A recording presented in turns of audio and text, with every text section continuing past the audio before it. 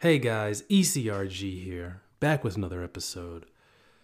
And as you can see by the title of this episode, we've been doing a lot of episodes on the coronavirus because, man, what a time we are living in to be able to witness, experience something like this. This is crazy. This is going to go down in history books as, a crazy time. It is so crazy how this country, the USA I'm speaking of, and really the world has come to a screeching halt because of the coronavirus. But the title of this episode is How Clinical Research is Going to Change Post-Coronavirus and even during coronavirus.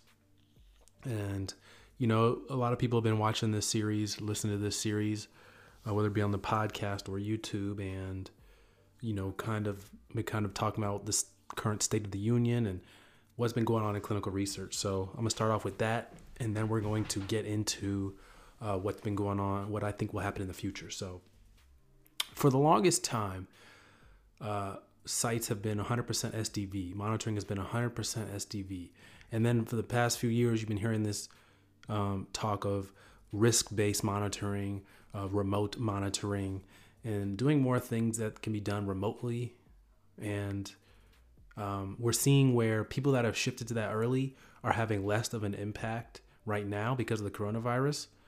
And I think this is going to force more people, more sites, more sponsors, more CROs to rush more towards the remote monitoring, risk-based monitoring model, just in case something like this in the future would happen. Coronavirus, any type of thing that could shut the economy down.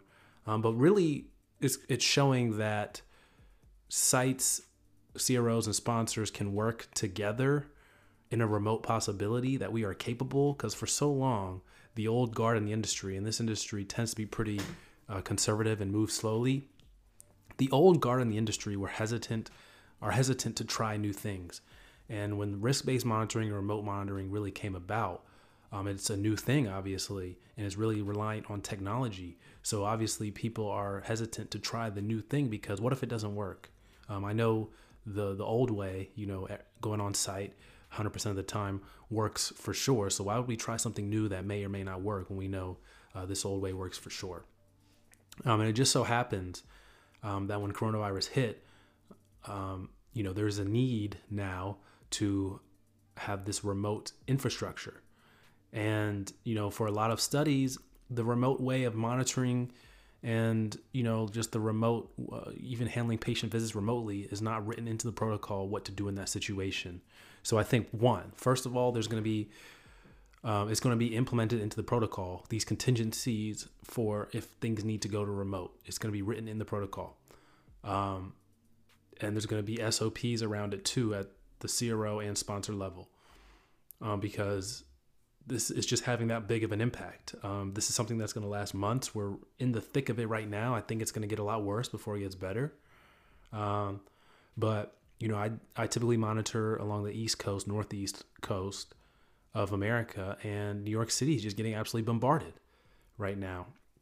I have a number of sites in the New York City area, Brooklyn, Queens, Manhattan, those boroughs specifically, and they're just getting obliterated right now. Now, a part of that is because of the way New York City is set up.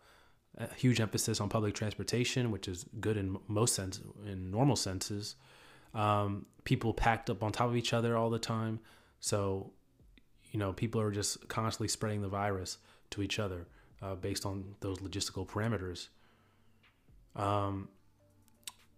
So yeah, they're getting absolutely bombarded right now, and it's forcing us to think about what's going to happen in the future. New York City, they're in the thick of it. I think this is going to happen across the country, but it seems like more places across the country are, planning for it. They know it can happen. So let's hope that, they prepare as best they can. Two, another thing is, with global warming, I hate to bring that up into this too, but apparently these type of viruses do worse when it gets warmer. So I know that coming up this weekend, Saturday, Sunday, March 28th and 29th, it's supposed to get a lot warmer. So hopefully that does a lot to quell the virus a lot and prevent people from getting it, as long as people continuing to do social distancing and self-quarantining and all that. And I hope that people don't get what do you say? Like they feel like they're winning early, kind of like when someone, catches a touchdown pass and they start gloating early and then they get tackled before they actually get to the touchdown or whatever analogy you want to use. Hopefully that doesn't happen. We see a lot of success early, but because we got to finish it, we don't want to see it like they did in Hong Kong where they let people get back to normal life. And then there's a huge spike again. So they got to go back to quarantine. So we hopefully, we get it one and done. We do it right the first time so we don't have to go back and do it again. So hopefully that's the case. But, it's just a crazy time we're living in right now. And I think, the first thing we're going to see is this implemented into protocols, these type of things. Second thing we're going to see is companies actually prefer a remote-based approach to begin with, to where, if something like this were to happen, there wouldn't be a huge change other than like the not be able to travel part. So I think we're going to start seeing that in actual protocols. The way they're written is going to have a more remote component. That way studies can still be monitored. I think also the way IP is shipped, there might be a change with that also, going directly to patients' houses as opposed to, through the pharmacy and stuff, maybe some kind of different IP accountability. Because what happens if the person handling the drug were to get this coronavirus? You don't want that going to your patients or interacting with the PI. You don't want to infect the whole site. So I think we might see some changes there. We're already seeing those changes in the midst of the crisis, where this whole thing can just be an absolute mess if the right people end up with coronavirus and have to self-quarantine. So I know we're already seeing that in the midst of this crisis. Some other things that might change, I've already talked about the more emphasis on remote work, but I think it's going to potentially, increase the people to work from home. Like I said before, part of the reason why people are hesitant to have people work from home mostly, or people are hesitant to, do all these remote visits and things of that nature were because they thought they didn't know it would work, and they know what they were doing now does work. Well, now we're in a situation where we're forced to have people work from home, forced to do these remote visits, and forced to do everything, with people being separate, and forced to use these technologies, email, phone, Skype, Zoom, whatever you want to call it, forced to use these technologies that keep people apart and keep people safe. So, I think people are going to realize that you can't actually conduct studies this way. You can't actually conduct business this way. And they're going to do that moving forward. So I think it'll be really interesting to see how many companies implement a work from home policy after this, because they realize, we can actually be successful without having to come into an office. I think it's going to be interesting to see how many, sites may even implement a work from home policy, or just change policies to allow people easier access to work remotely, because clearly it's much needed. If more people were working from home, I'm sure this crisis would not be so bad. And I think there's a lot of other benefits to society too, if more people are working from home, i.e., limited rush hour, just different things like that, limited pollution, limited traffic, things of that nature. But that's a different topic for another day. So that's another thing. Another thing about the coronavirus, COVID, how this is going to affect things is if you're trying to find a job right now in clinical research, you still see the job postings coming up, but I can't imagine anyone is hiring right now, especially a CRO. Depending on how bad this gets, I'm really, really hopeful, crossing my fingers, that the warm weather coming soon puts a big dent in the coronavirus and gives us some hope, because, it's been shown, and I've watched a lot of stuff on this, did research that warmer, humid environments decreases the spread of the viruses because the respiratory droplets can't travel as far. And then if it's nice and sunny, the UV rays from those droplets, the UV rays can actually damage those DNA and RNA particles, strands from the virus. So it's actually really, really helpful for it to be warmer and getting warm at the right time. So hopefully that does. I'm really, really hopeful for that to put a dent in the coronavirus and how fast it's spreading around the country and things of that nature.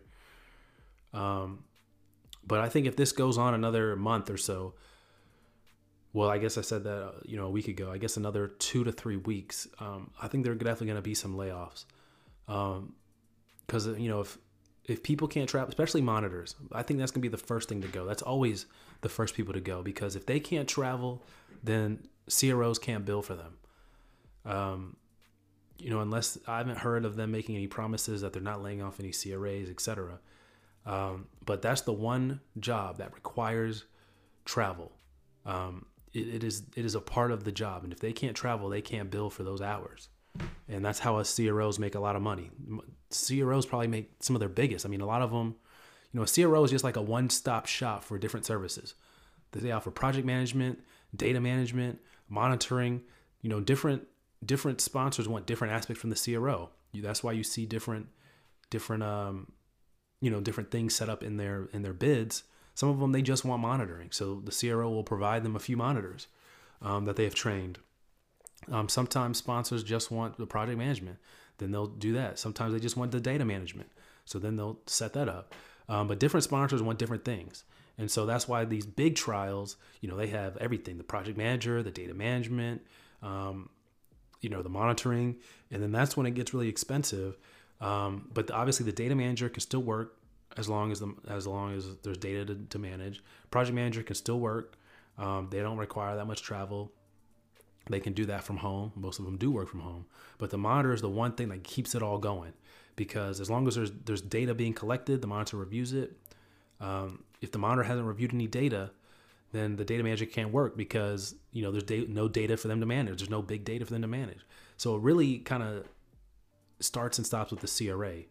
And like I said before, a lot of companies aren't just going to want to have those huge salaries on their payroll when they aren't being able to get the most of them. So I think you should really look out for the CRAs right now, especially those contractors. Those will probably be the first to go. Because for those of you that have worked in a CRO, you know what it's like having to submit that worksheet, that timesheet every week. And if there's a few hours too much on, if you're billing it to overhead, if you're billing it to, training or anything else that is not billable to the sponsor, if you are billing a little too much, you're getting a phone call from your manager about that. So imagine this time where everything is being billed to the CRO, and that's gonna be problematic. That's gonna be really, really problematic. So I mean, obviously, when the economy gets going again, and clinical research gets going again, CROs are going to be hired in abundance. So I wouldn't worry about that too much. But it's just during this time if they're going to want to hold that dead weight. And I think that's the big question. But there's no doubt about it that after this passes, the coronavirus passes, CROs are going to be in very high demand again. CRAs are going to be in very high demand again. And I'm sure the clinical research economy will come back and do just fine how it was doing before. It's just during this time that's of question. So a lot of changes happening because of the coronavirus, and I think hopefully we'll see changes at the federal level where we are more prepared for these pandemics to happen. Because it's just a shame how unprepared the USA is when it comes to battling this. Not enough ventilators, short on hospital staff, not enough masks, not enough tests. These things should have been done as soon as we heard the first cases coming out of China. And so, that's that. And I think a lot of people are going to be affected by this. A lot more are going to be affected by this than possibly should have. As soon as those first cases started coming over, perhaps we should have banned international travel immediately to stop the spread of the cases and to stop the influx of the cases, just to prevent it. Another thing is the misinformation out there around the coronavirus. At first, it was being branded as just an old person's disease, people with conditions. But this is very, very deadly and is very, very effective. If you go and listen to other people's stories, Slim Thug, rapper Slim Thug, he's talking about how painful it was. You're talking about Scarface, who had, a rapper from Houston. He had, other comorbidities also, but he said he thought he was going to die. And these aren't old people necessarily in their 40s and early 50s, where before they were reporting, 65 plus need to be worried about it. I've heard stories of young people in their 20s and 30s getting it, thinking that they were going to die, how painful it was. So everyone needs to be really, really careful with this coronavirus, and definitely needs to self-quarantine, social distance as much as possible, and just not really pass on the virus if you get it. So we will see what happens, but clinical research is definitely going to be changed by this coronavirus. And I think we're going to see more remote work in the future, more lenience on technology to do things in the future, just so if another one of these were to happen in the future, we'd be prepared for it, or any type of thing where we're not going to be able to travel or be in person. So I'm going to update you guys as we continue to get more information about the coronavirus. Oh, and by the way, I did mention, I think this in my last video on coronavirus, on my last episode, but pretty much all monitoring has been canceled, on-site monitoring. Patients are pretty much refusing to come on site. So, data collection is going to be difficult during this time. So that's another thing that I think will be in the protocol, is how to collect certain data points, even though they're not coming into site. So I think that's going to be interesting. I think that's going to be interesting when, this clinical trials comes back on. So what data points are mandatory? What data points are not mandatory? Or what data points can the patient collect on themselves? What kind of technology do we have for that to kind of limit their on-site exposure in the event of a pandemic, or just to limit it in general, to limit the expense of the trial in general. So we'll see all these things, all these thoughts. We'll see what kind of forward-thinking ideas people have.